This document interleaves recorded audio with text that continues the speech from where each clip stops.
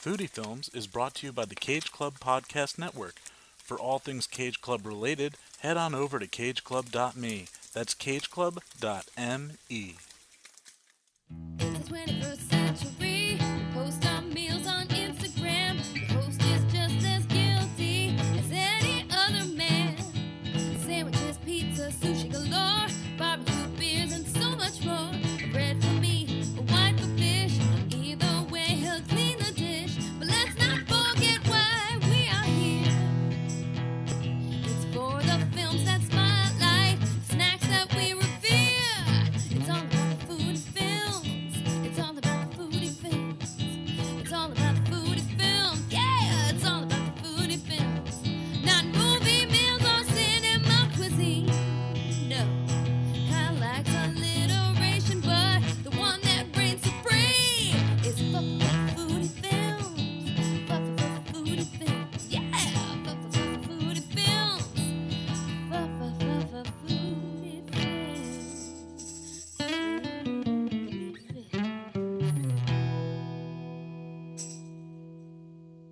Hey there, foodies, and welcome back to another episode of Foodie Films. Of course, this is your host, your chef de cinema cuisine, Kyle Reinfried. What's going on? What's happening? How are ya? Oh yeah, foodies. You know, we had 5 weeks of that New Orleans takeover, but Foodie Films is back to being released once a week. I've been doing pretty good, and I've got a lot of people that I want to talk with. So we got another first cut episode for you today, but we definitely have some movie ones for you in the future. So I'm looking forward to talking movies again with some people. Last one we did was Casablanca, and so. But I want to, there's some great food movies out there, as you know, Ratatouille, Chef. Big Night, those are some of the more popular food movies, and so I can't wait, got a lot of golden eggs out there that I am ready to turn into a podcast omelet, let's call it. But anyway, got a great one for you today. Like I said, another first cut. We've got Michael Chernow. This one I recorded before the trip to New Orleans, or maybe it was right after. Point being, just in the release schedule, I recorded it a while ago. So a couple of things. We talked football for quite some time, so I trimmed that at the beginning. So there's a little football talk in the beginning, but hey, that's fun. So there's definitely, I think we're referring to maybe the playoffs, so that puts a little timestamp on it. And also at the time, I was still using some older equipment, and now I've moved on to my nice H6 Zoom with my lav mics. So if this one sounds a little different, that's because it's with the older equipment, but I think it still sounds pretty good. So just wanted to put those things out there. Also, before the episode, I just want to say today I recorded an episode with Chef Claude Lewis. I heard about him from the Midnight Market Ladies, Lisa and Perla, who we had on a long time ago. Got to have them on again. We talked a movie with them. We talked fried green tomatoes, and I just want to have them on because they've been doing some really exciting things with their business. But I heard about Chef Claude from them and finally got to sit down with him, and I ate at his restaurant, Freetown Road Project, right afterwards, or just Freetown Road. I think that's, if you're tagging it, that's what it's on it, or if you're Googling it. And so talked with him, had a meal at his place afterwards, had some oxtail, rice, and cabbage, and it was absolutely delicious, this ginger drink. So I just like plugging these. Obviously you're going to hear all about it when I release that episode, but just as far as when I eat at a new place, I just like saying those because I want you guys to check them out as soon as possible and grab a dish there, say hi to them, say you found out about this place. I can that'll just make me feel good, make him feel good. So yeah, check out Freetown Road Project. It's on Newark Ave in Jersey City. So like I said, we've got Michael Chernow. I found out about him via this GQ video that we talk a little bit on the episode, and it was just him breaking down some famous food scenes. The first one was from Julie and Julia, the first episode we ever did for this podcast. So food, film, perfect. I was like, I gotta have this guy on. So I reached out to him, started looking him up, and I'm like, oh, founder of Seymour's, co-founder of the Meatball Shop. By the way, this past Monday, if you're listening to this, the day came out, Wednesday 11th, Monday the 9th was National Meatball Day. So happy National Meatball Day to everyone, and especially Michael, the co-founder of the Meatball Shop, co-founder of Well Well. He also has a new podcast that was coming out the week we recorded this. So there's a bunch of episodes. I've listened to a few of them. I love them. The podcast is called Born or Made. Just a really cool concept, like nature versus nurture kind of thing. And yeah, so you guys better be checking that out right after you listen to this episode. So without further ado, here we go. Me talking with Michael Chernow. Even not as a fan, not even for the whole organization. For Daniel Jones, I want him, like Eli had Tom Coughlin. I want him to find his Tom Coughlin. Like nothing. I'm a pretty emotional guy. I find myself crying at movies more and more for some reason. Me too. But man, Tom Coughlin when he was saying like his goodbye, his press conference, and then they're cutting to Eli, and he's getting all teary eyed, and he's like, "It's not your fault, son." I'm like, my God, I just I don't know, like I hope I never hear my dad say that. Totally. 100%. See, it's so interesting for me too because I grew up in New York City, Manhattan. Okay. And so what neighborhood? 87th and between 1st and 2nd Ave. Oh, all right, Upper East Side guy. Yeah.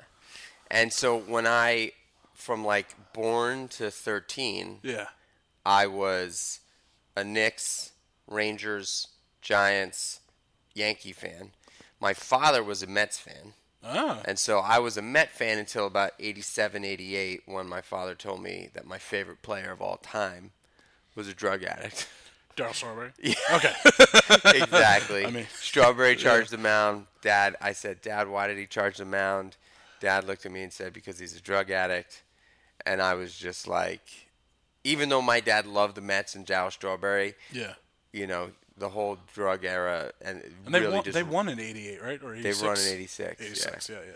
And so I became a Yankee fan, but I was just unstoppable sports fanatic until I was about 13, and then I found out about pot and chicks and all the other things. Uh-huh. And so from 13 to 23, I completely zoned out of sports. Then I got back into sports for a little bit, and then I launched my first business. Yeah. And then I completely was just head down, just getting work done. Yeah. And then in 2015, so that was 2010, 2015, I had my first son. And I said, there's very few things that I'm going to force on this child. Uh-huh. Very few. And I told my wife, I'm not going to force sports on him. I'm not going to I'm not going to make him do or push him to do anything. Yeah. However, but fandom, there's just very few things that I feel very passionately about. And honestly, I'm so stoked that Finn is a huge Giants fan. He awesome. Loves the Giants. And these are tough years to be a Giants fan. Yeah, they are. But he doesn't really get it yet, but anytime there's a football on screen, he's just like, "It's the Giants? Is that the Giants?" I'm like, "No, buddy. No." There's better football to watch today. Yeah. Elsewhere. Yeah, it was a rough season. Man. And, although, go Titans. Yeah, man. Anytime anyone can take the Patriots out, although obviously 2 Super Bowls ago when the Eagles beat them, that was the roughest Super Bowl ever to watch, man. That was, I don't know. I don't want to be dark or anything like that, but I was hoping for some just a meteor to just just take them both. I always said Philly, they had Rocky signing a Declaration of Independence and cheesesteaks, and that was. Still to this day, their most famous athlete is fictional. So I don't know. That's true. Right? That's true. I don't know. Carson Wentz. Whatever. But so yeah, you're really into sports. You're a fit guy. You're big athletic. As before we started recording, you asked how I, found out about you, and I said that GQ video, which I definitely want to. You've definitely there's been multiple articles, but this video where what was it called? It was the breakdown. The breakdown. Yeah, and but just from there and googling you, you're into fitness. You're in that world. So sure. Let's talk about that. Let's talk about. Just how that translates into obviously working in food.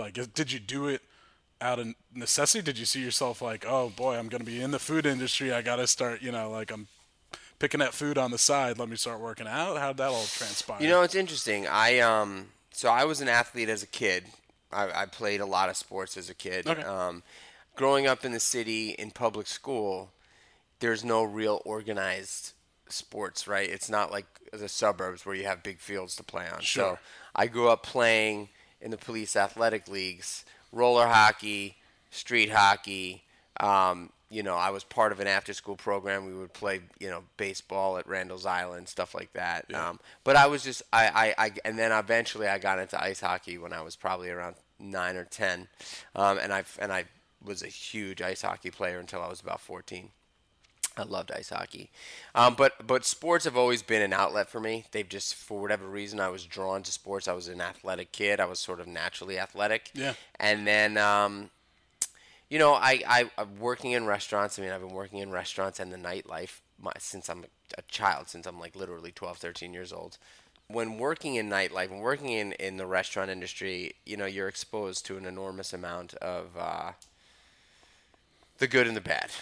You know what I mean? It's the good and the bad, and so I wouldn't change a second of it. Yeah. But I really partook in a lot of the bad as I was growing up in the city. I mean, just the hours alone, and obviously Hours like yeah. working till 4, 5, 6 o'clock in the morning, sleeping all day. Like it just did not. Yeah. It did not lend itself to a healthy lifestyle. Sure. Period. And when I was 23 years old, I had sort of come to a place in my life where a boss of mine, actually my last boss before I opened up my first business, he took me aside and he was like, Mikey, I love you to death. Yeah.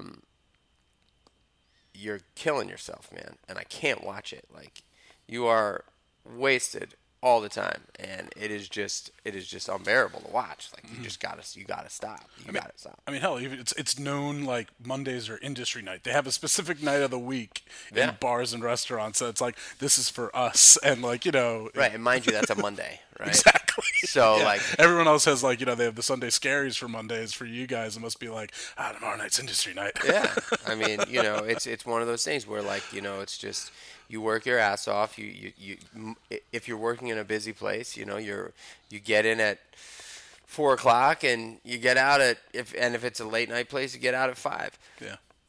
And so I was putting in these really long hours, and I was drinking the whole time and partying, and then finally, Frank, my last boss, took me aside and said, "Dude, you're young, you've got so much talent, like." I can't watch this. I can't let you work here anymore, because obviously the ability, and the beauty of that restaurant was that the food was so good, the wine list was so incredible, the people that would come there were all the people that you wanted to come to your restaurant, but there was no real structure. You know what I mean? Yeah. We ran.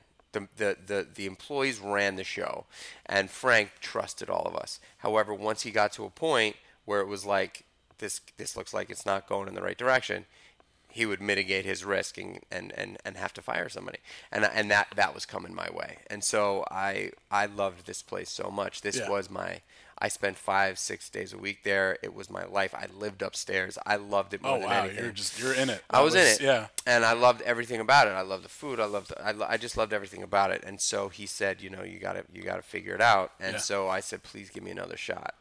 And he said, you gotta get sober, man. How old were you at the time? 23. Wow. Yeah. Yeah. And I mean, that's young. That's just that's one year out of. I mean, you went to the French Culinary Institute. Culinary Institute. What Yeah. years was that? So I graduated high school when I was 17, and then I took a year off, and then I went to Hunter College for about a year and a half, decided that I hated it. It was a waste of my time because I wasn't really interested in liberal arts, or I was going for theater history as well. I wasn't really interested in that. And so I said, Profitable business, theater history. Yeah, yeah. I think you made the right choice. Yeah. And so I zipped out of there. I moved to LA figuring I would just get my shit together. I was 19 at the time. It was 10 times worse for me in LA just because I'm a New York City kid, never drove a car, that didn't have a driver's license. Yeah. Get to LA, get behind the wheel of a car, don't know that drinking is not something you're supposed to do. Like, it was just a nightmare. So I did that for a year. A lot of learning curves. A lot of learning curves. Yeah. And then came back to New York, got the job at Frank at 20, and all sorts of things happened. But anyway, once the light really turned on for me, I said he's right, and I got to get my shit together. And so I made a deal with Frank where, he said, you got to show up to the restaurant for 30 days straight. You got to be here at 8 o'clock in the morning. You're not going to bartend. You're not going to bar manage. You're not going to do anything where you're making tips. You are going to clean this restaurant with the porters. And you're going to call me at 8 a.m. from the restaurant phone. And if you're a minute late, it's over. Wow. And so he pretty much gave me an opportunity to change my life. He's your Tom Coughlin. Yeah, he was my Tom Coughlin for sure. That's it. And I did. And I said this is my time to like really just sort of bring my skill set and bring my assets to another level. And so I did. And when I was going through that, I had a lot of energy because I'd given up all the shit that I was doing for a long time, and I didn't know where to place that energy. However, a couple of guys that I knew the kind of energy that I had, because I was kind of like I wasn't a tough guy, but like if I was out and somebody said something to me, I was always a good time. I was always a fun dude to hang out with. Sure, but if somebody yeah. said something to me that wasn't awesome or that I didn't like, I was always quick to punch somebody in the mouth. Oh wow. Okay. Yeah. And I wasn't like that as a kid. But towards the end of my drinking career, Yeah. that's who I became. And so these guys knew that about me, and they said, we got to take you and bring you to the boxing ring. And I said, okay. Yeah, got to channel it in a positive. Right, or in a just controlled, controlled, positive environment. And so they brought me into this Muay Thai gym, and that was it. I was introduced to Muay Thai and to like intense fitness, and they told me exactly what to eat. They said you got to eat chicken, breast, and broccoli. That's it. Yeah. Yeah. Chicken Man. breast and broccoli, and train at this gym and work at night. So you come to the gym in the morning, you spend as many hours as you possibly can here, and then you go to work. You still doing Muay Thai?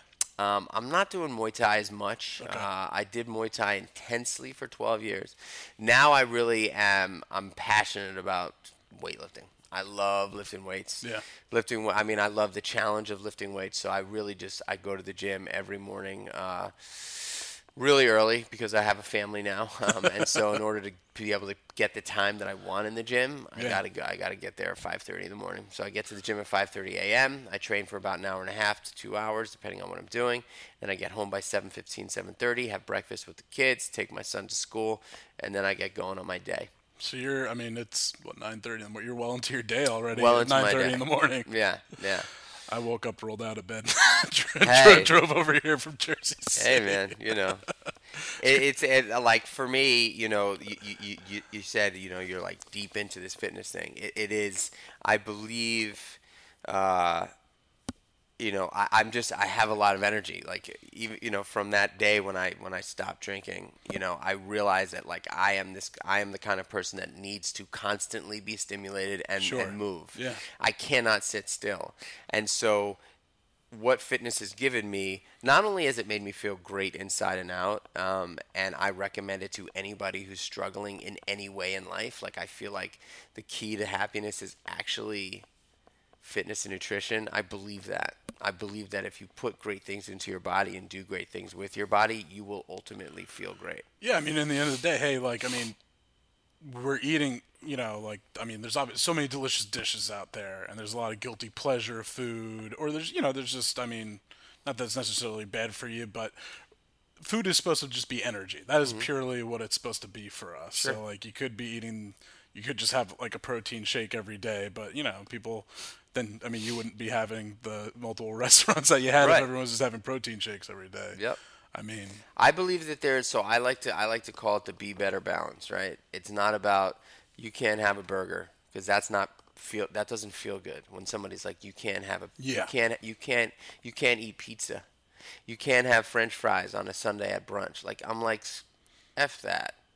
if I am focusing on being better on a day-to-day basis, if my daily plan is just to be better, well, on a Sunday afternoon and I'm sitting down with a couple of friends and there's a bunch of delicious food on the table, right now being better for me is having some of those fries. Right now being better for me is having a burger. Yeah. And on Monday, you better believe that I'm having egg whites and eggs and spinach in the morning. I'm having kale with avocado and a piece of fish or chicken for lunch, and I'm having some sort of protein, veggie, and starch for dinner, and that's like what I'm doing. That's my life. So I like to call it the Be Better Balance. 80% of the time I'm eating right, and I'm in the gym. 20% of the time I'm watching football and eating chicken wings. So it's like an in the moment cheat day kind of, right? Well, I just think that what, if you're feeling a certain way and you know that you have the ability to stick to a plan, yeah, man, at that moment,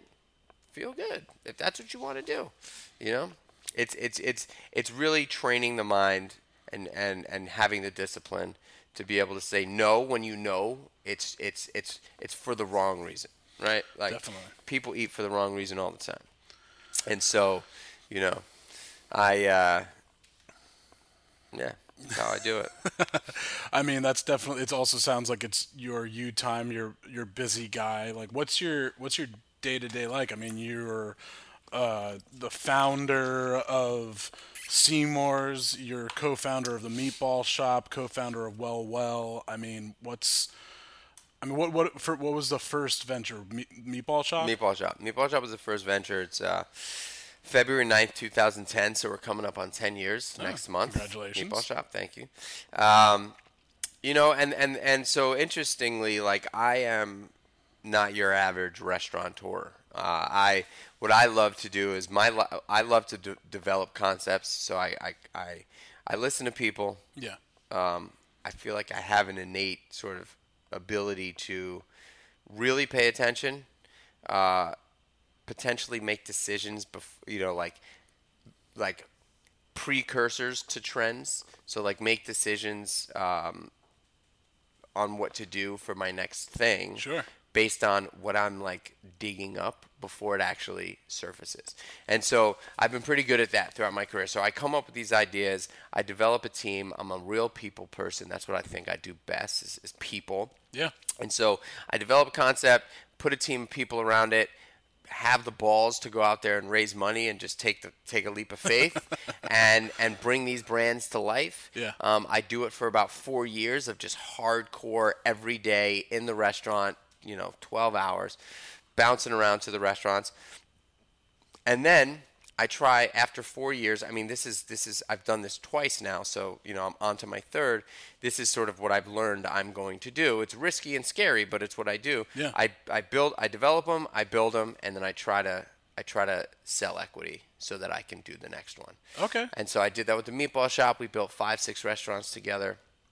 Now there's 7, but on our 6th restaurant, I said to my partner, hey, dude, I'm really excited about another project. You are the man. You can run this thing. You don't need me. You never really did. We work really well together as a team. However, you're much more the sort of logistics, financials guy. It is really an execution business and an operations business at this point.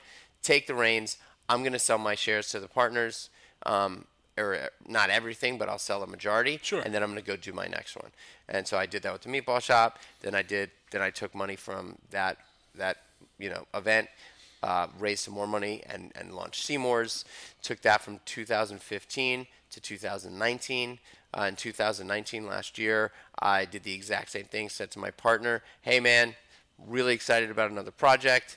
You should take this thing to the moon. I'd like to sell the partners as much of my equity as I can, leaving a percentage in the pool, but I really want to create another brand. And Sure. so right now I'm in between Seymour's and my next concept, which is called Creatures of Habit. So it's an interesting place for me. I feel very restless because I don't have a restaurant that I'm going to every day right now. Sure, yeah. And so it's all about just like staying focused, staying on the beam, not letting this like sort of unique place for me in my I said earlier that I stimulate, I need to be stimulated. I hate sitting still. Yeah. And so every day I don't have a place that I'm going to currently. So it's just like I'm launching a podcast. I've got a bunch of other cool, fun things that I'm man. working on. Yeah. So you said like you see like a little into the future, like as far as trends go. So like, what was that like with Meatball Shop and Seymour's? Like, what were you seeing that you went like, this is the idea I want to push forward with? Like what people were saying to me when I was working at Frank Restaurant, and I was sort of like I was like in the East Village. I was a guy that people would come see. They just knew that I would be at the restaurant, and it became like I was like this sort of like East Village guy. Yeah. But like the questions that I would get asked constantly were, "What's your favorite pizza spot? What's your favorite sushi spot? Yeah. Where's your favorite burger?" And it wasn't like, in sort of like the mid 90s to late 90s, people were like, "What's your favorite tasting menu?" Like that's when like tasting menus were Yeah, like the yeah. thing. Or it would be like, what's your favorite restaurant? It became more about like your favorite pizza, your favorite sushi, your favorite burger, your favorite ramen. And I started hearing that, and I started hearing that people were much more interested in focused restaurants. Sure. Yeah. Like people wanted these like focused things, and that was new. And even though it wasn't really like mainstream media at that point, that these were like the way people, this was like kind of the way people were starting to eat. I had this inkling that like I wanted to do a focused thing. Yeah, because this is before things like BuzzFeed, all these, I feel like, Yeah. online, and obviously Instagram, and seeing that people are just taking, pictures of their food The constantly. only thing that was actually there then Yeah. was Yelp and TripAdvisor. Okay. Yeah, so those two things.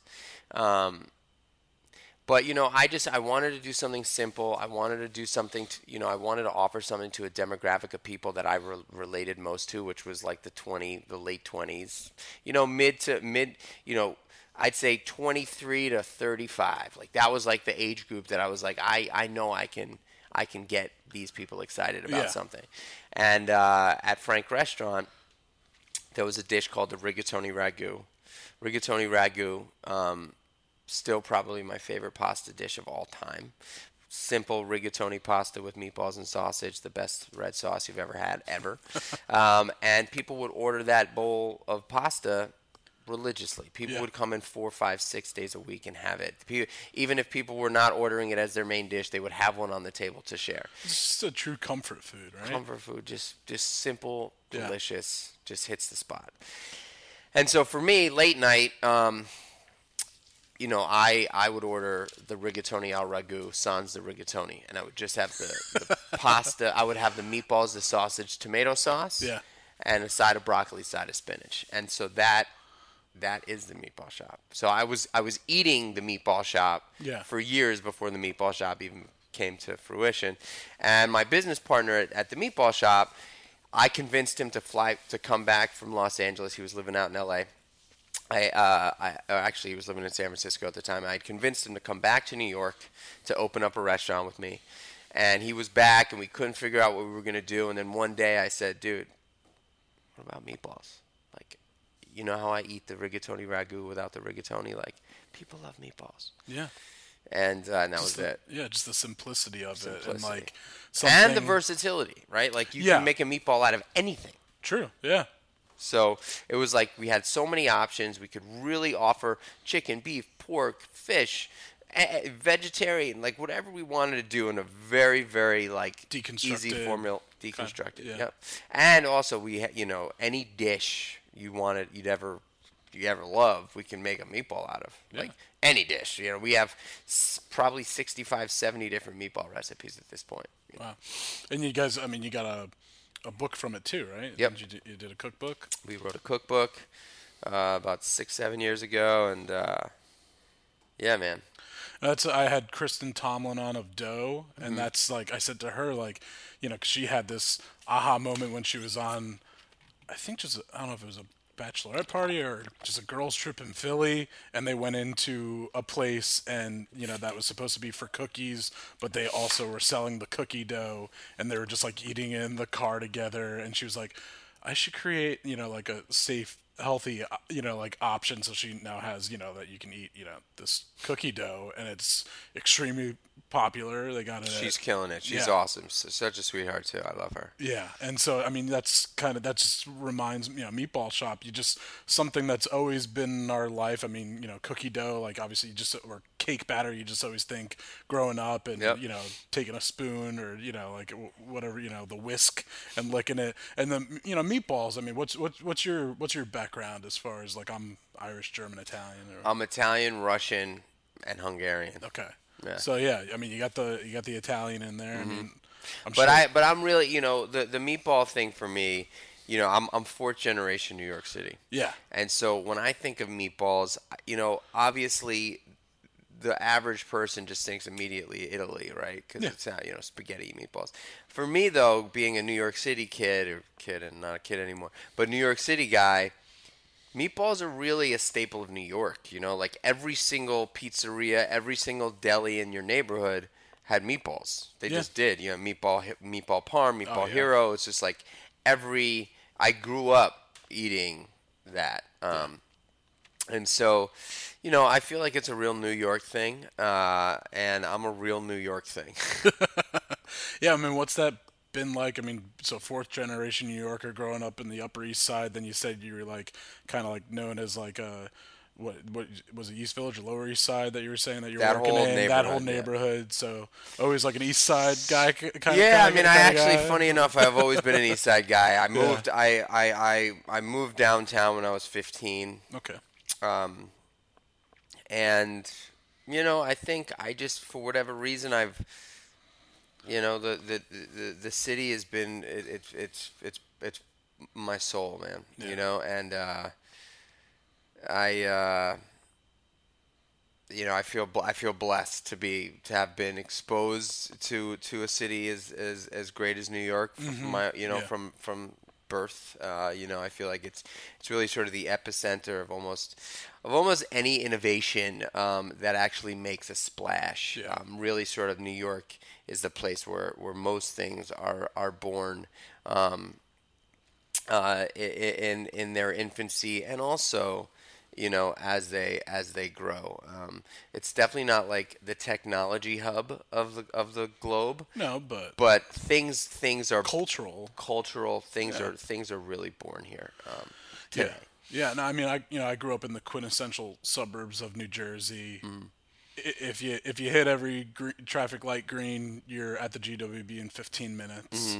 And so, I mean, the first day I got my license, I looked at my friends and said, "Okay, who's coming into the city with me?" And that's also, like then when I started, traveling abroad, or not even abroad, but just like outside of the tri-state area, I mean, I feel like everyone does this for their city, but this is the city. And then I also go to other cities, and I'm like, that's not a city. But like, I mean, it's a pretty unfair measurement. But I mean, even right now, I mean, you're living in Brooklyn. We're in Williamsburg. I mean, I think I read like if they were their own separate cities, Brooklyn would still be, I think whether it would be the second largest or the third largest in its in its own right. I mean, it's just. I mean, it's huge. Well, and people will ask me where I'm from. I could be anywhere on the planet. People be like, "Where are you from?" And like my instinct is, "Oh, I'm from the city." yeah, And exactly. Yeah. and I assume everybody understands what that means. Yeah. In most places, believe it or not, they do. Yeah, I mean, I'm sure it helps. Like, they're here. I know that they have like an accent, but you have an American accent at Yeah. least. So, just hearing that, I think. And people, I mean, what has been your overall? I mean, people seem to be excited when I tell them that I'm like, and I'm like, yeah, I usually say I'm like, oh yeah, I'm right by New York City. Like, I don't even bother saying New Jersey, also because most of the time people are like, oh, Jersey Shore. I'm like, nah, no, no, no, no, no, no. Like, it's not, that or, Yeah. yeah. I mean, I'm binge watching for the first time. I never watched it from start to finish. I'm binge watching Sopranos right now. Oh, cool. And I'm just like, I mean, that was a hell of a It's, show. I've wanted to do that for so long, and I got it. There's two shows that I cannot say I've watched from the beginning to the end: Sopranos and The Wire, and those two. Both excellent show. HBO, man, they just Yeah, they know just have bangers. know It's what just they're like doing. nonstop. I think my favorite show of all time though is Treme, another HBO show, and that's Treme? yeah, fantastic show. And Wow. I think you'd be into it because one of the main characters is a chef. It's just a great show. It takes place there's 4 seasons. They even it ended during like right when Game of Thrones was starting, because they're just like, we need to put funds Yeah, towards yeah, this. yeah. Even Boardwalk Empire ended because they needed to put money towards Game of Thrones, because that was a whole period piece. But HBO, I mean, they just cancel stuff after one season, two seasons. I think they just had so much respect for the show. After the third season, they knew they weren't going to give them a whole fourth season, but they said to him, "How many episodes will it take for you to complete your story?"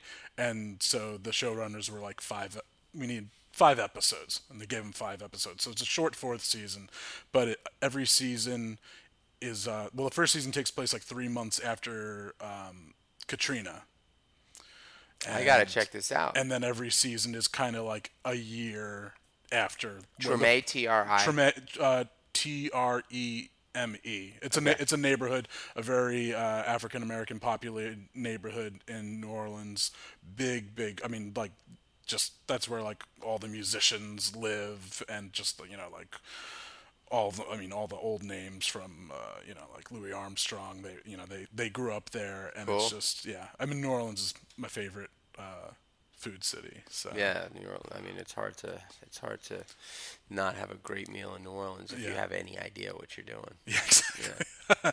But yeah. So I mean, what kind of so you've always been in New York, or what kind of changes have you seen? Just I mean, not even in the food scene, but I mean, are you going back up to the Upper East Side? Because that's always been like a neighborhood that people are like, "Oh, there's nothing up there," but like, I don't know, I've found some good spots up there. That's like, You know, it's funny. I probably hadn't been up there in. My mother lived in a rent stabilized apartment just off of 87th Street and Second Avenue for 34 years, and she got remarried about 12 years ago, and they moved to Jersey. They moved to Manalapan, New Jersey. okay, And funny enough, I said I'm fourth generation New York City. Like, my mother's never lived outside of New York City in her life. She's always lived in an apartment. She moved to Manalapan when she was like 60, yeah, 62 maybe,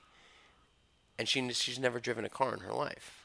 So she had no idea what to do. I mean, she was in the middle of no. I mean, Manalapan's kind of like in the middle of nowhere, right? Like, Yeah, there's yeah. not much to do down there if you don't drive. Exactly, yeah, Yeah. you gotta, yeah. And so she didn't know what she was miserable. They did that for like 4 years. But anyway, I hadn't been up there in years. I probably hadn't been up there, I don't know, at least 10, 15, 12 years. Wow. Just because I had no reason to go up there. Outside of, we opened up a meatball shop on 76th Street. So I would go up there for that, but I would literally take the train to 77th and Lex and just walk straight to the restaurant. Or I'd ride my motorcycle up there. But I'd never like walked around the Upper East Side. About a month ago, I had a meeting up there, and I said, you know what? I'm going to take a trip down memory lane. Sure. So I went up there about 3 hours earlier, and I walked down all the streets, and it was so interesting. It was cool. It was a good feeling, Yeah. walking into the parks that I used to play hockey in, and it was cool. Nostalgia. But the food up there, when I was a kid growing up, actually, there was some great food up there. There was one of my favorite slices of pizza. Unfortunately, it's not there anymore, but there was a Ray Barry's Pizza on the corner of 77th and 3rd Avenue. Probably one of the best slices of pizza I've ever had. It was there for years. It was a very cheesy, very saucy slice of pizza. I mean, it was delicious. The sauce was like sweet. I could taste it right now. There was, H&H Bagels. I'm not sure if they're still there, but it was on 2nd Avenue between 80th and 81st Street. Yeah. Famous, delicious bagel spot. This is the Seinfeld episode. Yeah, Yeah. exactly. So H&H Bagels, Chirpin' Chicken. They're just like a family-run chicken spot. They were a multi-unit chicken restaurant before.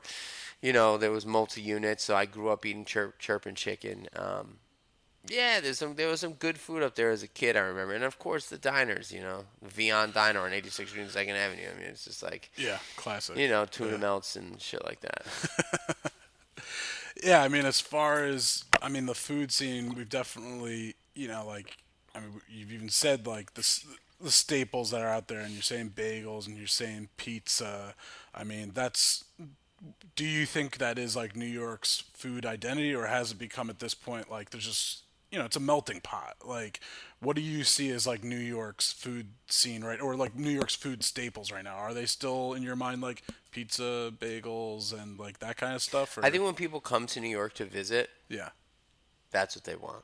they want the street meat. They want the Yeah, like I think when people come to New York City and they're tourists, like if they had to list the top 5 things to eat, yeah, the majority of them are going to say, "I want to eat New York pizza. yeah, I want a hamburger. I want like the best burger.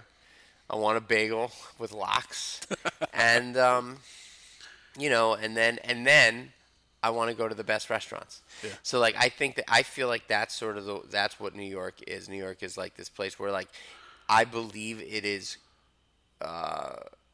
probably houses the best global food on the planet. I would argue to say that. Food from every cuisine and region is available in New York, and probably some great chef is doing an interpretation of it. Yeah. And it's probably better than outside of the actual region it comes from, anywhere else on the planet. And so I think New York is sort of showcases the best of most things, and then of course what we're known for, which is like pizza, bagels, great burgers, stuff like that. You got any new favorite spots? Any new favorite spots? Well, I mean, it's not that new, but there's an incredible Italian restaurant that opened up in this neighborhood called Lilia. It opened up a few years ago. It just kills it. It's so delicious. The food is incredible. With kids, it's not easy to go out and eat. So we have like our go-tos. And I'm also a creature of habit, man. Like I say in the restaurant game, most people that go out to eat have a 5-restaurant cluster, meaning that there are 5 restaurants that they just consistently go back to. Yeah. And it's very, very difficult to penetrate that 5-restaurant cluster. It's tough, man. My job as an entrepreneur in the restaurant industry to get to become one of the 5 is my job. My job is to become one of your 5. And to do that, it takes an enormous amount of quality and work. Yeah. I mean, fucking hard. I mean, what are you doing to? Is that like also like a lot in marketing department? Obviously, first it's creating a quality product. But I mean, there's probably so many places that have amazing food, but people just don't know. You got about it. You got it. So it's certainly marketing. Yeah. Like your reputation is everything in this game. Yeah. And so if I open up a restaurant, I really I understand how to get people in the door.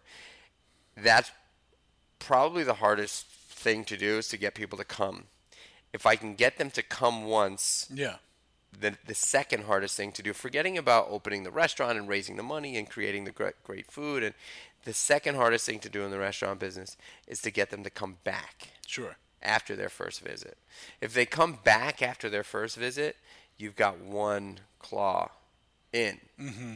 Because if they come back after their first visit and somebody knows that they're there for their second time, you have a real opportunity to develop an amazing relationship that could last a lifetime.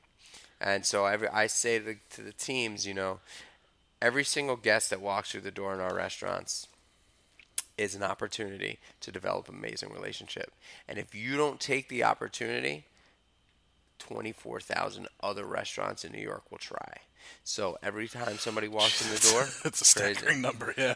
Every time somebody walks in the door, it's our opportunity. Yeah. To develop an amazing relationship. And like when I say develop an amazing relationship, I don't mean just like smile and say hi. I mean like actually, like you're on a date with somebody and you're trying to develop an amazing relationship. You gotta. You know what I mean? And so like if it's not about treating them like gold, it's about like they should walk out feeling like diamonds. And the only way to get there, is if your staff is stoked to be in the position that they're in. They feel supported, they feel loved, they feel like they're part of a winning team. they know it's high fives and hugs like all day. And if they don't feel that way, even though it's hard work, I mean, restaurant business is tough work, specifically in the kitchen. But like, if they don't feel that way, there's no shot. You got no chance. What are you doing to motivate the troops? I'm in there. I am there. I am there.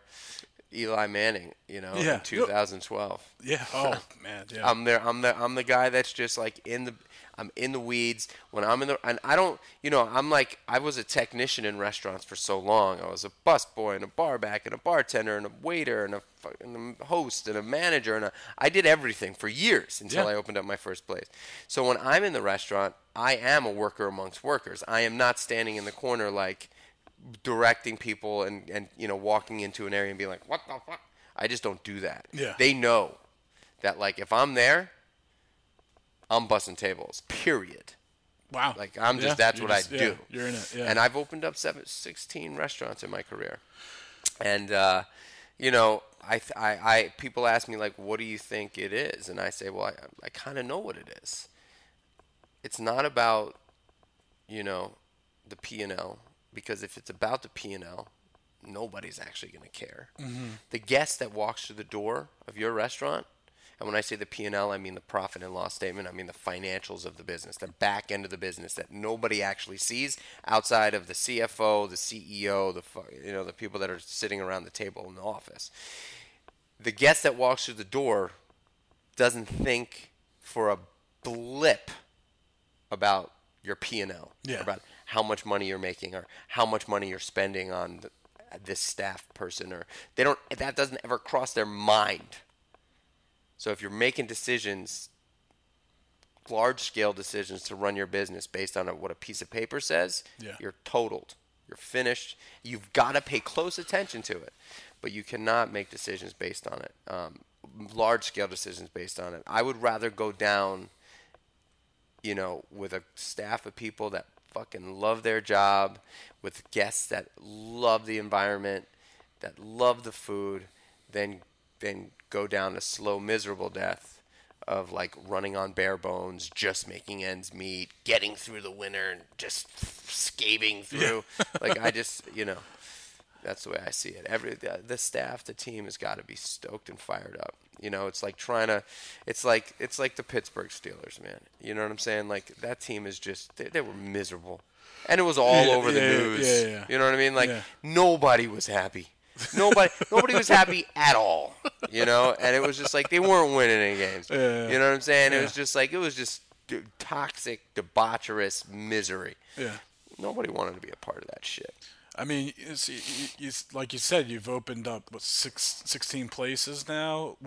At what point do you go? I guess from a business perspective, like I guess with the P&L, like let's expand. Like at what moment do you go? Do you ever feel safety, or is it always, a risk? I mean, obviously it is, but like what point from a business perspective do you go? So for me, the interesting piece, and I think that this is what makes me an entrepreneur, is that I don't walk around with fear of not making it.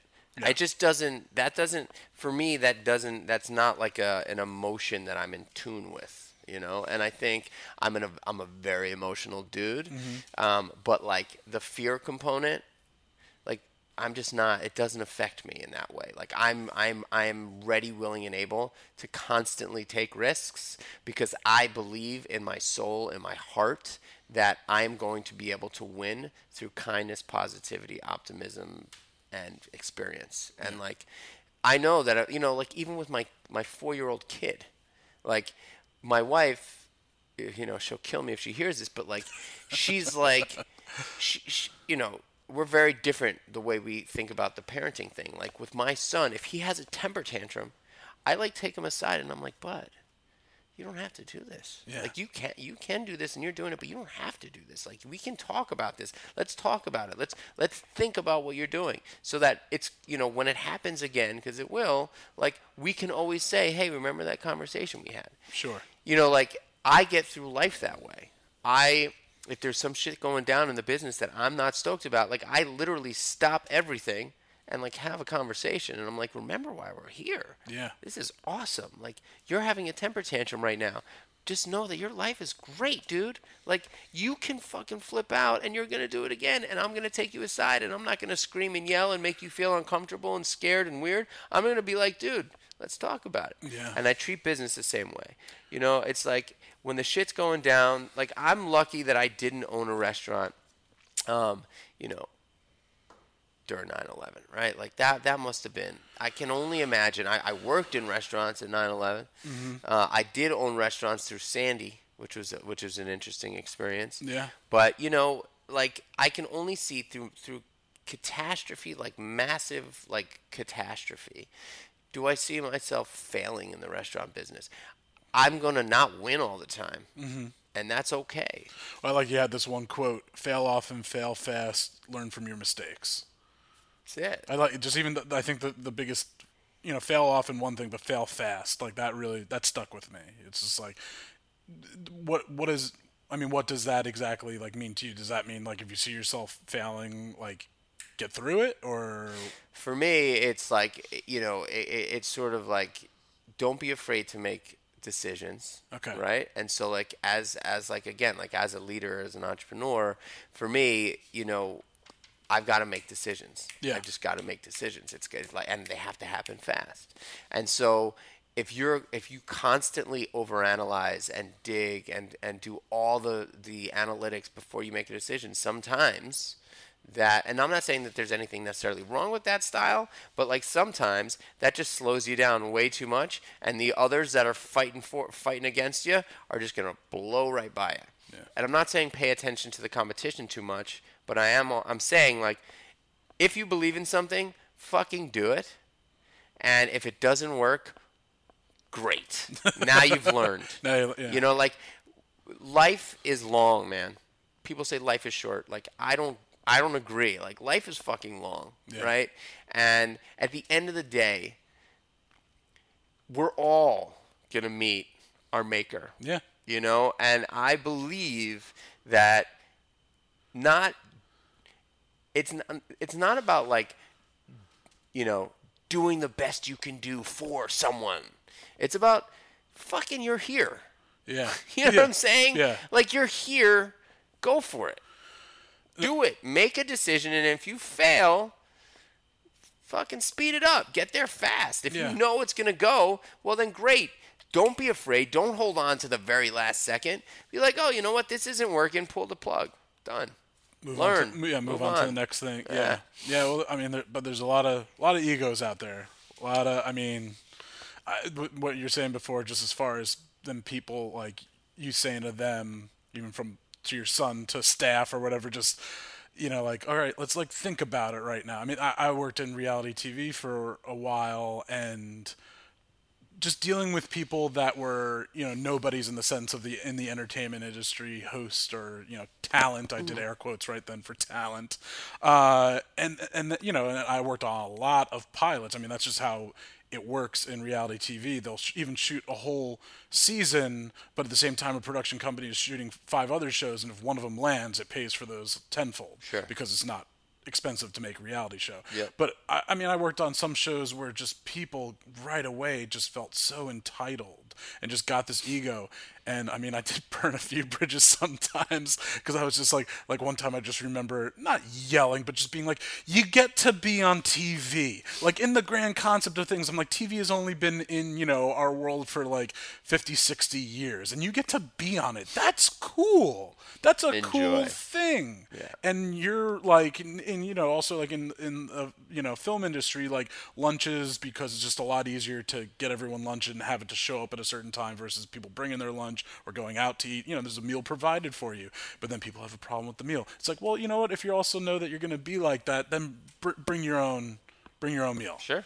And there was just, but it's like, but I want sushi today. Okay, then we'll go. If you felt like sushi, but like but then also expecting someone else to do that for you, just the entitlement, and then just the egos that come from it. Yeah. I mean, a lot of Type A personalities, and Tell me about it. I know all about it. yeah. I did two reality shows, and not easy, man. Not easy. As I hinted at earlier, I mean, I knew about the meatball shop. I knew, when I've been there several times. and I know about Seymour's. I haven't been yet, but I learned about you, about your name, just because I mean, I mean, you know how social media works now. Like, I'm just always sure looking at food and film stuff, and it was the perfect video. It was the GQ's The Breakdown series, and I really enjoyed that, man. It seemed like you were having fun with that. What was I that? had a blast. Yeah. It was so much fun. Yeah. It's like Breaking down some classic food films and just like some food scenes and bringing your expertise into. I mean, just you made me laugh really hard when you're just like, yeah, probably none of you know how to boil an egg, or soft boil and all. yeah. I mean, people are like, oh, egg, and I'm like, no, it's actually not very easy. It's actually really hard. Yeah. I mean, it was fun. I was stoked that they asked me to do it, and it's got a lot of views on YouTube. I couldn't believe how many views it got. Yeah, it's like 1.6 million views or something. Right wow, now. that's crazy. Yeah. And that's got to be great publicity too. I feel like, right? Sure, absolutely. Anything I do with those guys, GQ, Esquire, like those publications it's like perfect. Yeah. It's like I'm super humbled and grateful that they would look to me to be on those platforms, and they approached you. Do you know like what the draw was? Like, was it what I mean in the sense? I've done a bunch of stuff with GQ over the years, Okay. and I think that they sort of just look at me as like I'm on the younger side of the restaurateur. Yeah. Thing. So they kind of look at me as a sort of like youngish restaurateur style dude. Chefy kind of guy. You ran the marathon. Ran the marathon. What was that like? Was that your first marathon? No, I ran the marathon in 2008, actually in the Hamptons. The Hamptons has a marathon. Okay. And it's an easier course than New York. So I was running with this run club in the city called Bridge Runners, and they were like, "Hey, we're gonna all run the Hamptons marathon because we can all get bibs as a team." We could not get into the New York City Marathon. It's kind of funny, right? Like New York City Marathon, very difficult to get a bib in the New York City Marathon if you're actually from New York. Really? Oh yeah. Oh, okay. Yeah. I don't know.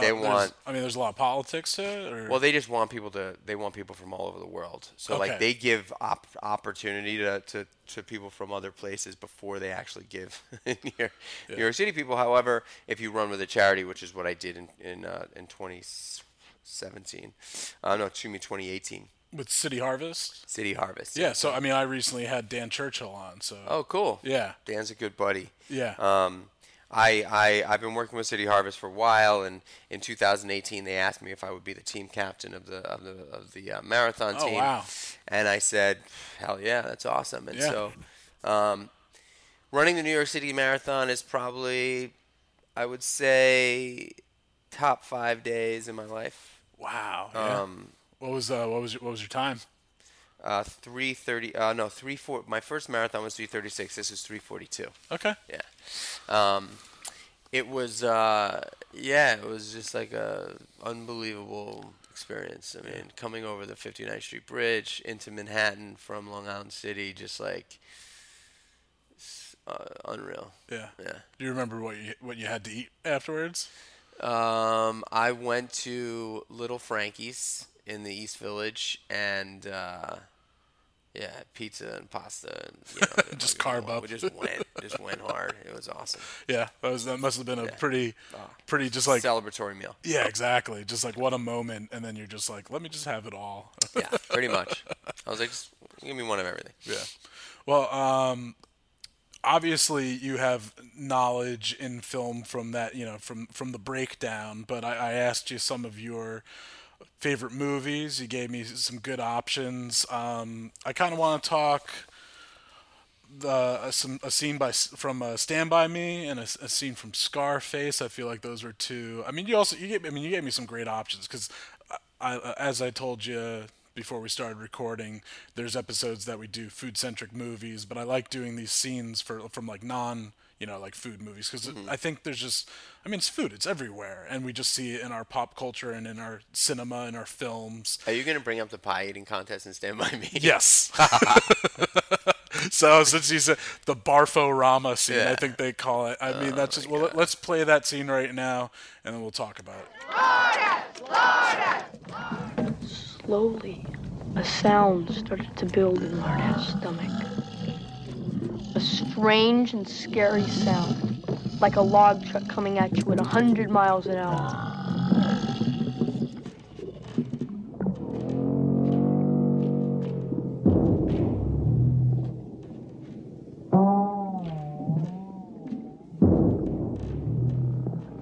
Suddenly, Lardes opened his mouth.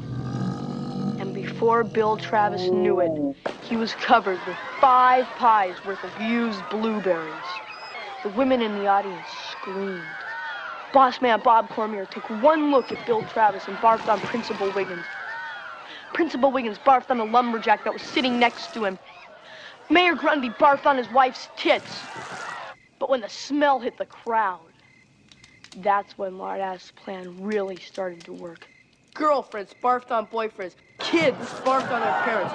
A fat lady barfed in her purse. The Donnelly twins barfed on each other. And the women's auxiliary barfed all over the benevolent order of antelopes. And Lardass just sat back and enjoyed what he'd created. A complete and total barforama. So I mean, obviously, you had a good laugh at that right then when you were guessing what scene I was gonna bring up from Stand By Me. I mean, what is that scene? What does this film mean to you? You know, I mean, I that film. You know, it's interesting when people ask you your favorite movies. Yeah.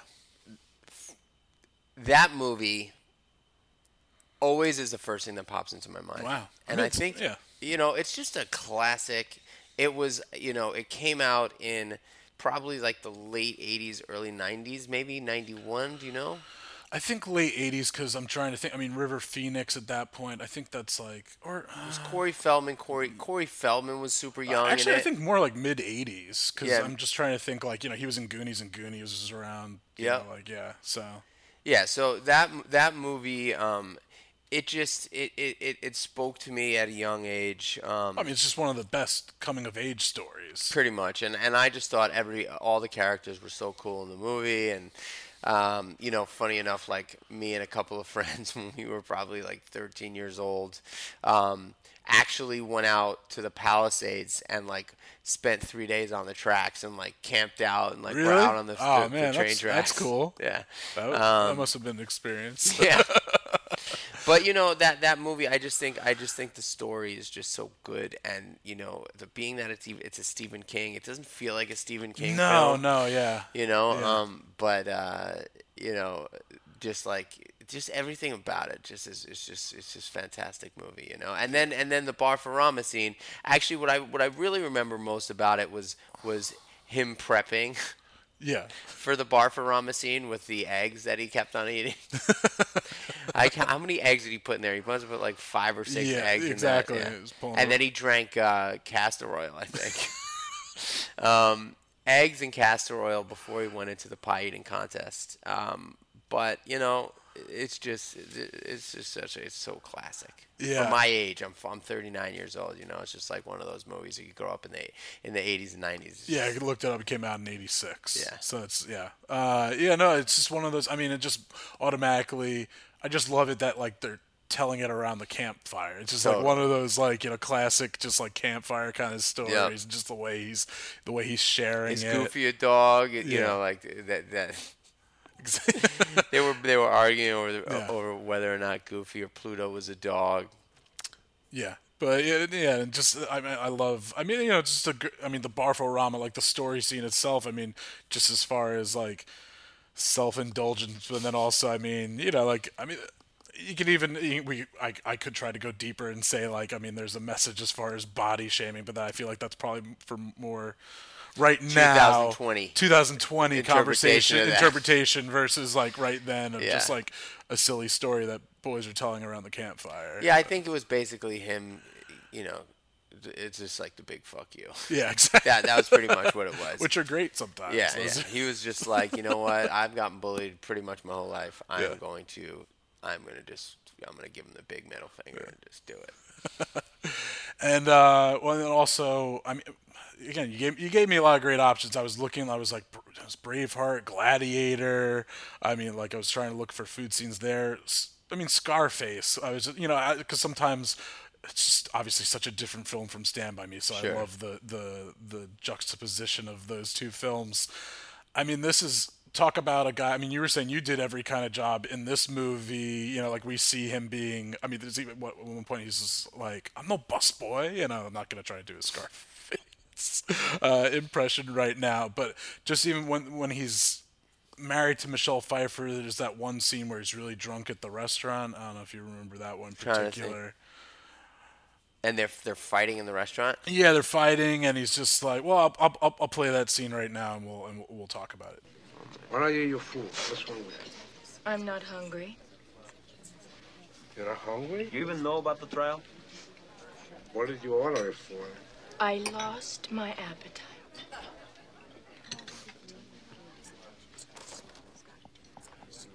You even know that Sheffield said he can get you a postponement? Eh?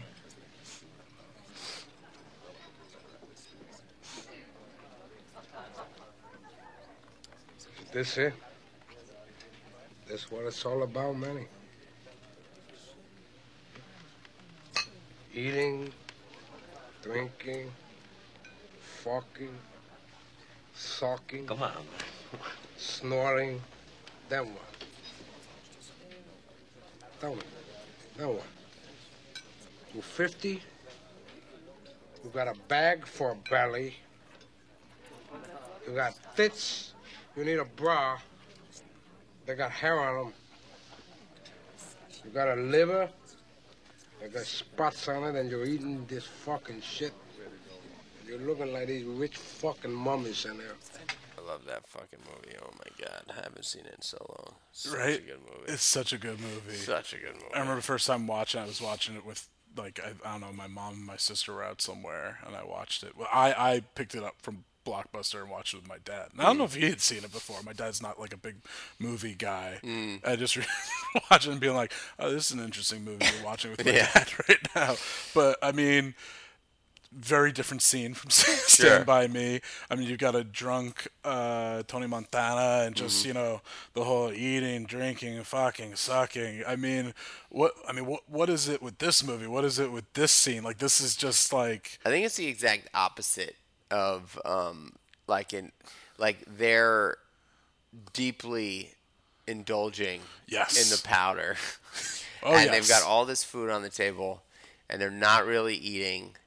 then what? Yeah. I mean, that movie is just I don't even know.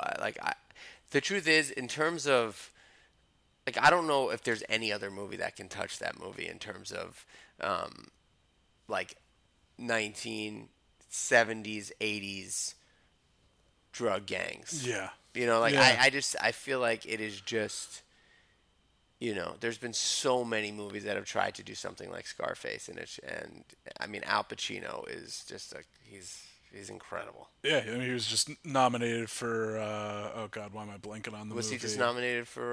The Irishman. Yeah. Yeah. Oh, I didn't watch the Golden Globes last night. My man Brad Pitt won for Once Upon a Time in Hollywood. Did he? Best actor? Supporting. Uh-huh. Best supporting. He's just, man. I was just on the way here. I was listening to Mark Maron's podcast, and him and Leonardo DiCaprio are on. Yeah. And they're just like that's my favorite film of the year. Once Upon a Time. Yeah, it was really well done. It's so good. And So funky. And Brad Pitt is just so good in it. He's just truly Yeah. become one of the best character actors of, like, his generation, just all generations. Yeah. He's just awesome. But Yeah. I mean, but Pacino in this, and I know that's definitely an idol of his. Like, I've heard him quoting him, that just, like, I mean, I think anyone that's come after Pacino, like, you look at Pacino, you look at De Niro, and this is just such a clear movie, and the scene in particular of just, like, overindulgence and just, Who won Best power. Actor? Oh, Joaquin Phoenix won for the Joker, Oh yeah. which Joker, polarizing movie, love it, hate it, but it's still one of those movies that, like, you can't question what he put into it. Oh He's my just, God. I enjoyed the movie. I think I went in I think other people went in expecting closer to, like, a comic book movie. It's not and at it's all. not. I mean, It is a dark. it's a dark movie. And I mean, Scorsese and De Niro's even in that, but it's, this version of the Joker doesn't exist without Taxi Driver and Totally. yeah, all those Scorsese movies. That are just very. King of comedy. That's what that was. You know. I mean, I look at that. I mean, I feel like he was the influence of Raging Bull in the Joker is crazy.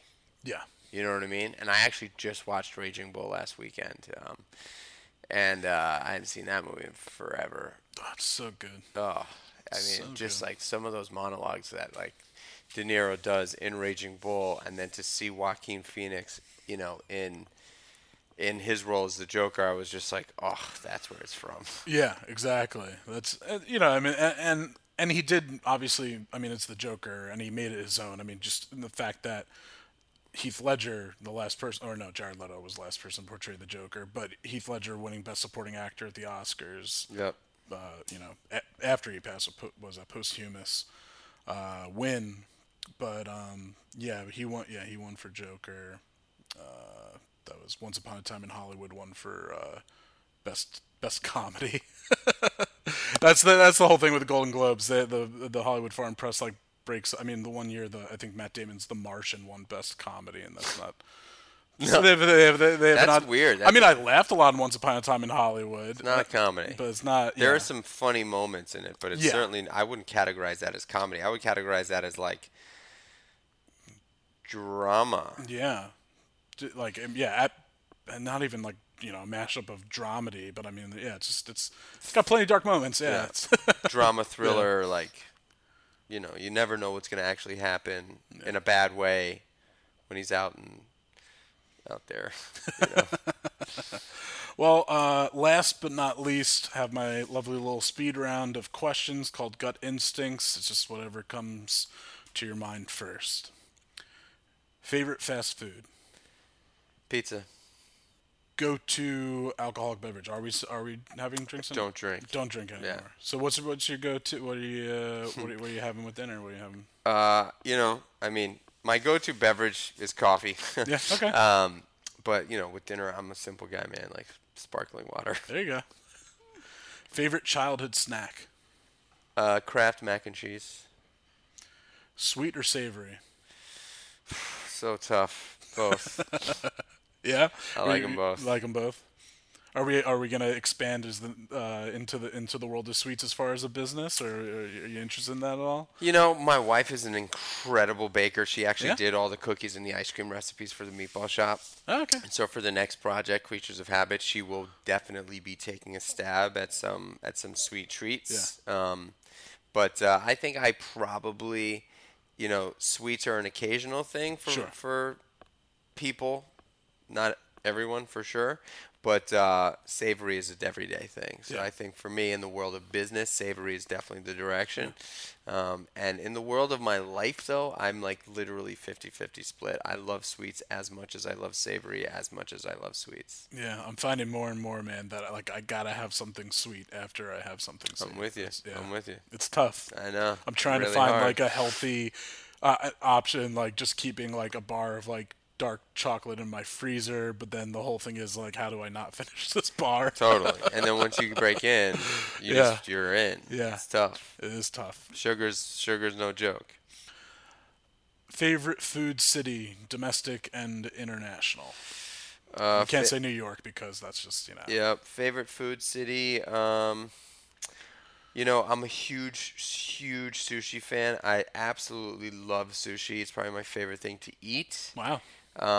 And so Los Angeles has some of the best sushi on the planet. Okay. Love LA for sushi. I love LA for Southeast Asian food. I feel like the Thai scene, the Vietnamese food scene there is amazing. Also, the Korean food scene in Los Angeles is incredible. So I feel like, I really like LA for their sushi and their Asian cuisine. I think that they've got it down. I mean, the Bay Area certainly does have some really incredible Southeast Asian cuisine as well, but I feel like LA's kind of got it down there for Thai food and Vietnamese food and Japanese food and Korean food, and I love that food. Yeah. Yeah, so LA is probably my favorite food city in the country outside of New York. Yeah. And then I'd say outside of the country, Barcelona. Oh yeah, man. I was just there. It was for the second time over this summer, and that's just I just think it's hard to beat the food there. I think it's probably my favorite food city in the world. wow. Yeah. I Wow. love the food there. What are we eating there? Just like So there's a couple of restaurants there that I like. I feel like the food is just so insane and consistently. I've been there like 3 or 4 times. There's a restaurant called Cal Pep. They do this sort of baby squid and garbanzo bean dish with black squid ink. I don't know if there's anything better than it. There's another guy in the actual Ramblas in the Boqueria there. yeah, that Pinocchio. market is amazing. Yeah, the market's amazing. Yeah. And there's a stand there called Pinocchio, and the guy who's running that stand has been doing, there for 50, 60 years. He does these grilled shrimp, these head-on grilled gambas. I mean, I don't, it's hard to bite into something that tastes better than that. He also does this baby squid and garbanzo bean dish that's just absolutely phenomenal.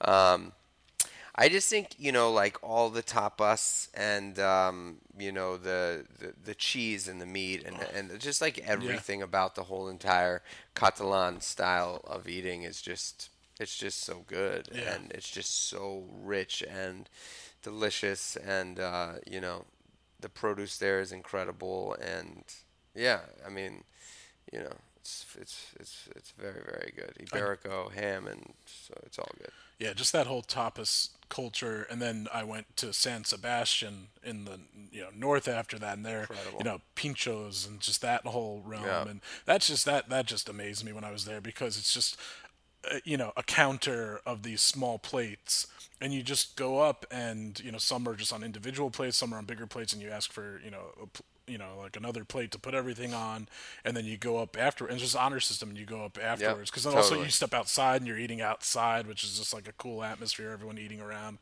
But then I went inside, I'm like, uno cerveza, and like just say, and like before I could finish, they're like, yeah, that, and then I'm like, oh wow, Yeah, like, they know it all, You're yeah. on top of it. Yeah, I mean, also like as simple as the pan con tomate that they do in Spain. It's just delicious, fresh, warm bread with like roasted tomatoes scraped over the top of the bread with garlic and olive oil, and you're just like, I mean, so good. I was given a paella pan for Christmas, so I'm like, all right, well, Paella. now I gotta try to make paella. What's better than paella? Favorite cuisine? Sushi?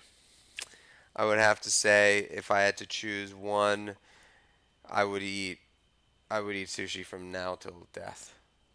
Guilty pleasure food? I'm a huge I would say sweet or savory. Like for me, savory.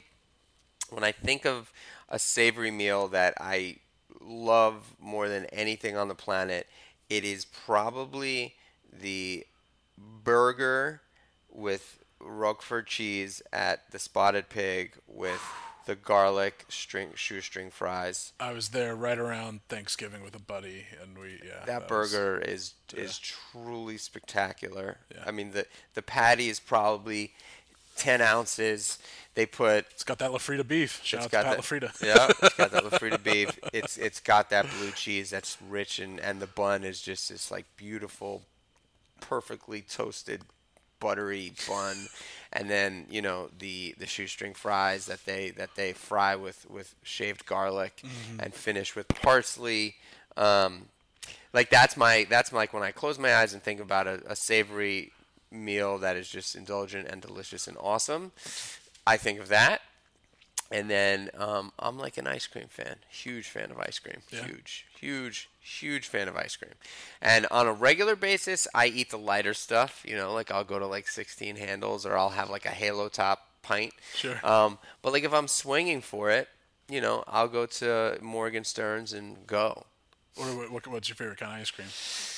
I'm a peanut butter dude. Like I love yeah. peanut butter, Yeah. so like anything really chocolate peanut buttery. Yeah. With chunks of some sort. That's the spot. Reese's. Yeah. Oh, Give me. Yeah. Come in. it's bad I haven't eaten anything yet today. Yeah. Favorite condiment? Favorite condiment? Well, I'm gonna give a shout out to a new sauce that was recently sent to me that I feel like, classically, I do love ketchup. Sure. You know what I mean? Yeah. But there's a new sauce called Truff. Have you heard of it? Truff? Truff. No. Oh, truff. Okay. Do you No. like spicy? I do.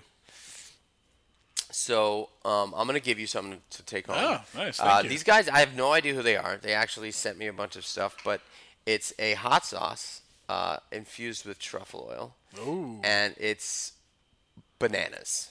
It is so fucking good. Yeah. And they make like a mildly spicy and a heavy spicy, and I just And what have you put it on? everything. Okay. Yeah, All right. yeah, I was going it's to ask like- if there. I typically have it for breakfast pretty much every day. Okay. I have eggs, Okay. and so I put it on my eggs. Nice. But like it works on. It is so good. It is so good. It is so good. I'm excited. Yeah, so that's my new one. I mean, I love sriracha, but I got kind of bored with sriracha. Yeah. So I got to say, like, classically, if I'm calling out a condiment, ketchup. I mean, I grew up with eating ketchup with everything. I mean, Same here. Yeah. in the 80s, 90s, you grow up and it's just like ketchup. Yeah. Like tater tots, chicken nuggets. Yes, ketchup. whatever. Exactly. Pasta, like ramen. Makes me think of Goodfellas at the end when he's just Totally. like say, instead of red sauce. That's one of the best. That's one of the best. Scenes in Goodfellas when they're all in jail and they've got. Oh yeah, they've we've got covered that scene. That's a great slicing the garlic. Yeah. That's just like, I mean, it's such a it's my top 5 favorite films. Oh yeah. I have the painting that Joe Pesci's mom, which is Scorsese's mom in real life, is painting in the movie. The guy in the middle, one dog looking one way, one dog looking the other yeah. way. You got the guy there in the middle saying, "What do you want from me?" I was given like a $50 gift certificate to eBay once, and this was like a while ago. And I still don't do like a lot of online shopping, or never really use eBay.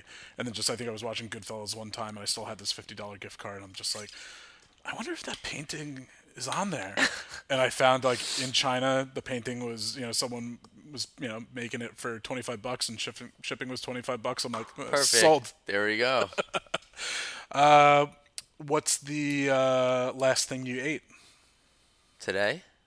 Well, I mean, you're having a protein shake right now, or maybe Yeah. but So the last thing I ate was Yeah. was my eggs this morning. Eggs this I ate about 2 cups of spinach, 2 whole eggs, 4 egg whites, truff hot sauce, and that was my breakfast. awesome. Yeah. What would be your last meal? Oh man, that's so hard. I mean, so I have incredibly fond memories as a kid eating a big, huge bowl of Kraft mac and cheese, like lots of cheese. Like when you put your spoon through it, you can hear it go. That lovely sound that I'm sure everyone loved hearing right Yeah. then. Like that sound where it's just it's just like there's milk and there's the whole thing in Yeah. there. I mean it's got one of those flavor profiles that's addictive and memorable.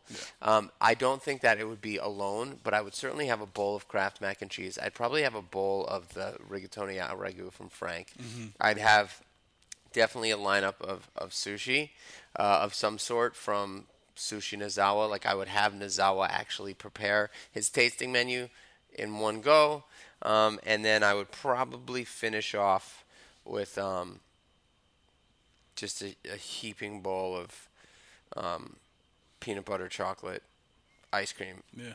and like a little bit of vanilla. I mean, if it's your last meal, are you having any booze? I mean, are you missing it at all? Like, is there any The truth is, I would say that I miss smoking pot Okay. more than I miss drinking booze, just because like having a beer watching a football game Yeah. is awesome. But like, there's not many people that have a beer watching a football game, right? Like, you have like 3 or 4 or 5, and then you kind of feel like shit the next day.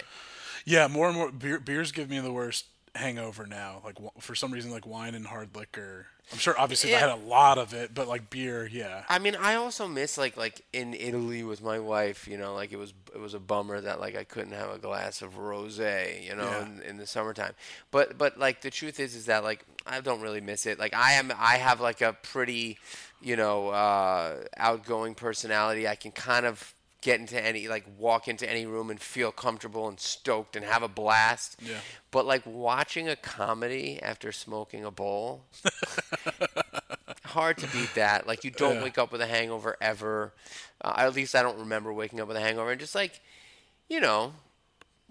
like being like in the country, like smoke a little pot. So like that's the only thing I really miss, but I don't miss it.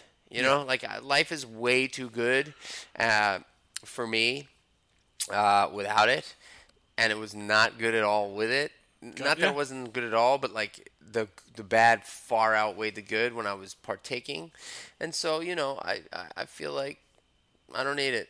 Gotcha. Do you prefer to dine in or dine out? Ugh, I'm a dine out guy. Yeah. Yeah, Are you cooking at home at all, or I cook a lot. you do? Okay. We I mean, go obviously out. breakfast and stuff. Yeah, like we that, go but- out once a week, but I cook my breakfast every day. I typically cook lunch most nights, and on the weekends I cook almost all the meals because we have a house upstate that we go to, so I cook. Yeah, I love cooking. I love cooking. Specifically, like in the spring, summer, and fall, I've got a green egg, at the house upstate. I plan my weekends around it pretty much. I'm getting my kids into cooking, so it's fun. What would be your spirit food, or what embodies you out there in the food realm? What embodies me out there in the food realm? Wow. Probably like a perfectly cooked New York strip steak. Yeah, yeah, would say. fourth generation New Yorker. It's like a New York thing. It's lean. It's not too fatty. You don't want it all the time, but you definitely want it like you want it. It's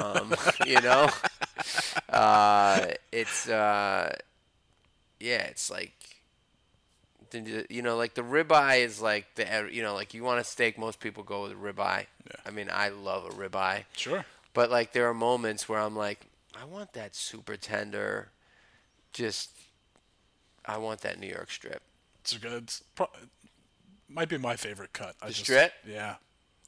I go love a back good and New York forth. strip. I feel like there's no. I don't. Obviously the filet mignon is the filet mignon, but like I feel like it's rare to get like the flavor and the tenderness like you can get with a strip steak. And so yeah, I love the strip. And I feel like it's just like it's like it's not like a piece of meat. It's like a piece of meat. You're going to the movies. Are we having any snacks? Yes, we're having M&Ms typically, Nice. peanut, and popcorn. And last question. What's a great lesson you've learned in food? I mean, you've had so many experiences from, being a chef and in school and working many different positions, and now an entrepreneur. I mean, I have to have learned thousands, but yeah, what's like one that's really stuck out to you? Don't try to core a overripe pear.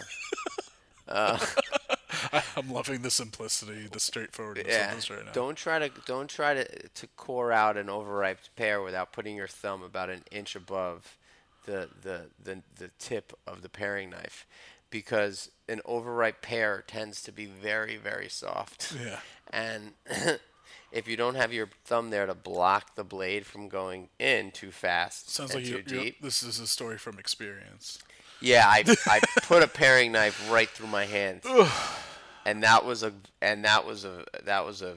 big glaring lesson learned. And so that's like literal lesson learned through Yeah. food, figurative lesson learned through food. There's only one way to really get people excited, consistently, globally, and that is to put delicious food in front of them. That has been proven over and over and over and over again for thousands of years that when you put delicious food in front of someone, no matter where you are on the planet, that person will be happy. And so I am in the business, luckily, of making people extraordinarily happy through food. That's awesome. And I think that is the one lesson that I've learned over and over again, that the easiest way to fix problems is to just drop something delicious in front of someone, and Yeah. that's Awesome. my job.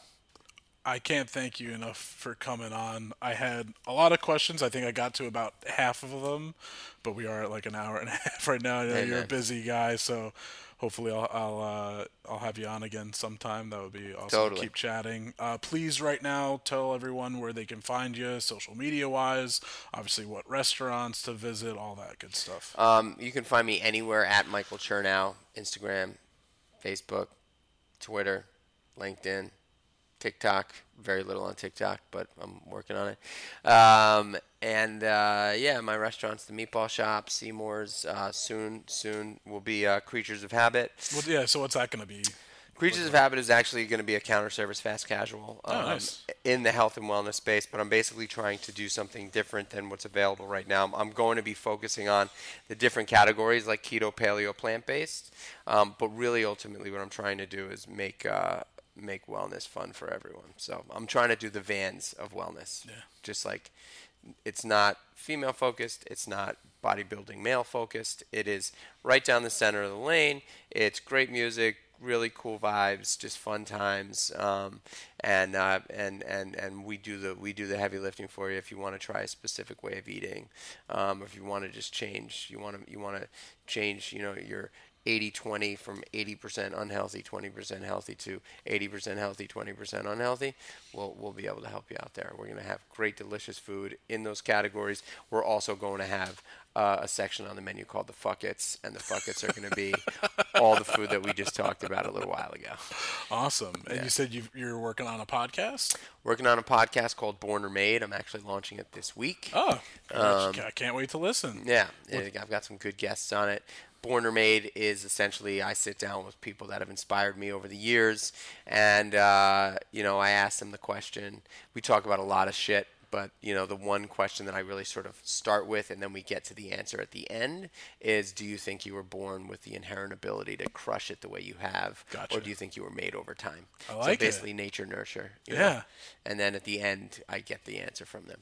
Perfect. Oh, man, I can't wait to listen. Yeah. Awesome. And I'm assuming Apple Podcasts, Spotify. All Yeah, those- Apple Podcasts, Spotify, and YouTube, because I film them all. Oh, awesome. Yeah. Yeah. That's something that I kind of feel like I maybe should start doing. But at the same time, I like just it, being. This is so easy. This is yeah. awesome, man. The ability to be able to roll up and just set up like this is fantastic. Oh, yeah. Well, thank you again. We have a little catchphrase to end every episode. It's "There's more to cut." Something my grandmother always says. Actually, I think this is the first episode I'm recording after Christmas where she gave me a gift, but I'm like, Nana, you know what would really make me happy if you would say, like, it was a line she always said just at dinner, like, oh, don't worry, there's more to cut, like if the platter is getting sparse. And I was like, can you say that on camera? And she's really shy, and she's like, oh, I don't know. And I'm just like, it made me really happy. So check that out on Instagram because I posted that. But anyway, if you don't mind reminding foodies out there that there's more to cut. There's more to cut, guys. Beautiful. Thanks, man. Appreciate it. Absolutely, dude. Yummy, yummy, yummy, I got love in my tummy and I feel like I'm loving you. Love you such a sweet thing.